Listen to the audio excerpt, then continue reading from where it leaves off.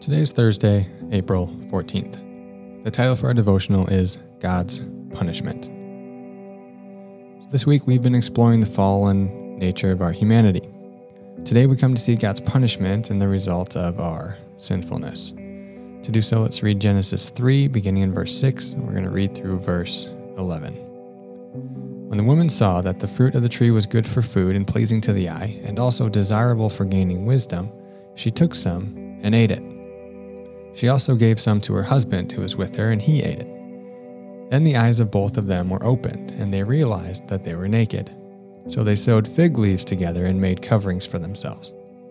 Then the man and his wife heard the sound of the Lord God as he was walking in the garden in the cool of the day. And they hid from the Lord God among the trees of the garden. But the Lord God called to the man, "Where are you?" He answered, "I heard you in the garden, and I was afraid because I was naked, so I hid." And he said, "Who told you that you were naked? Have you eaten from the tree that I commanded you not to eat from?" Skipping ahead now to verse 16, where God is proclaiming some of the punishment or the effects of the curse or of humanity's sin to Adam and Eve. To the woman he said, "I will make your pains in childbearing very severe. With painful labor you will give birth to children. Your desire will be for your husband, and he will rule over you." To Adam he said, "Because you listened to your wife and ate fruit from the tree about which I commanded you, you must not eat from it. Cursed is the ground because of you. Through painful toil you will eat food from it all the days of your life. It will produce thorns and thistles for you, and you will eat the plants of the field. By the sweat of your brow you will eat your food until you return to the ground, since from it you were taken. For dust you are, and to dust you will return." Adam named his wife Eve because she would become the mother of all the living. The Lord God made garments of skin for Adam and his wife and clothed them. And the Lord God said, "The man has now become like one of us, knowing good and evil. He must not be allowed to reach out his hand and take also from the tree of life and eat, and live forever." So the Lord God banished him from the Garden of Eden to work the ground from which he had been taken. After he drove the man out, he placed on the east side of the Garden of Eden cherubim and a flaming sword, flashing back and forth to guard the way to the tree of life. In this text, we see the result of humanity's sin. These take a few different forms. One is division between God and humanity. Adam and Eve hid from God when he was walking in the garden. This is the first break of their intimacy. God walking in the garden among them is a beautiful scene of intimacy between God and his creation. Sin produces shame and leads the humans to hide from God out of fear of him. It's also worth noting Adam's self-deception here. He claims to hide because he is naked. Like, that's the real problem. Instead of admitting to the real cause of his shame, his sin, he convinces himself that it is his nakedness, not his sin, that is at the root of his need to hide from God. The greatest image of this loss of intimacy is the banishment from the garden in verse 23. Humans can no longer experience the close presence of God as they did before the fall, in their intimacy with him and walking in the garden together.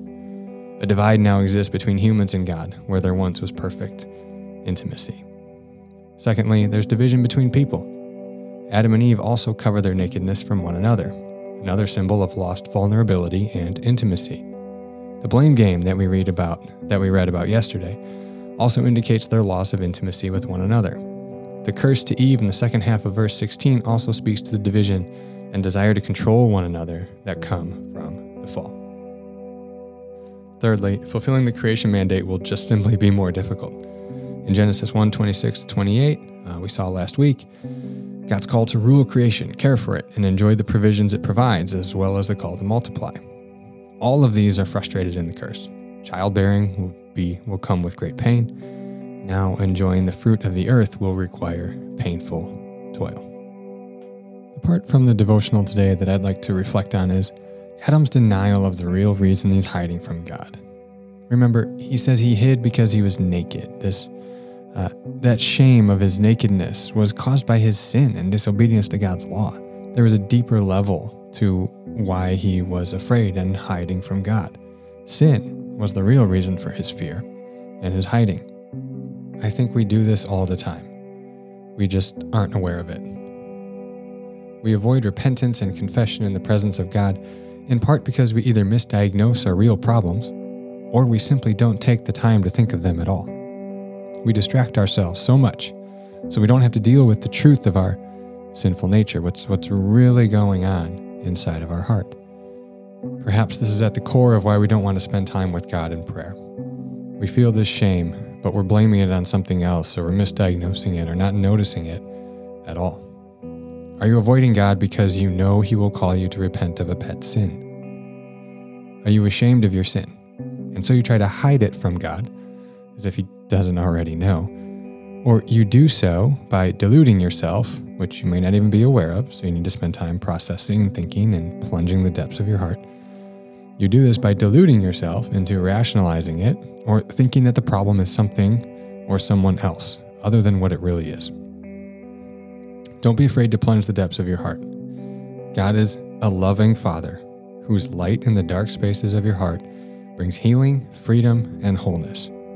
These we will only experience, however, when we honestly diagnose our sin and confess it to Him.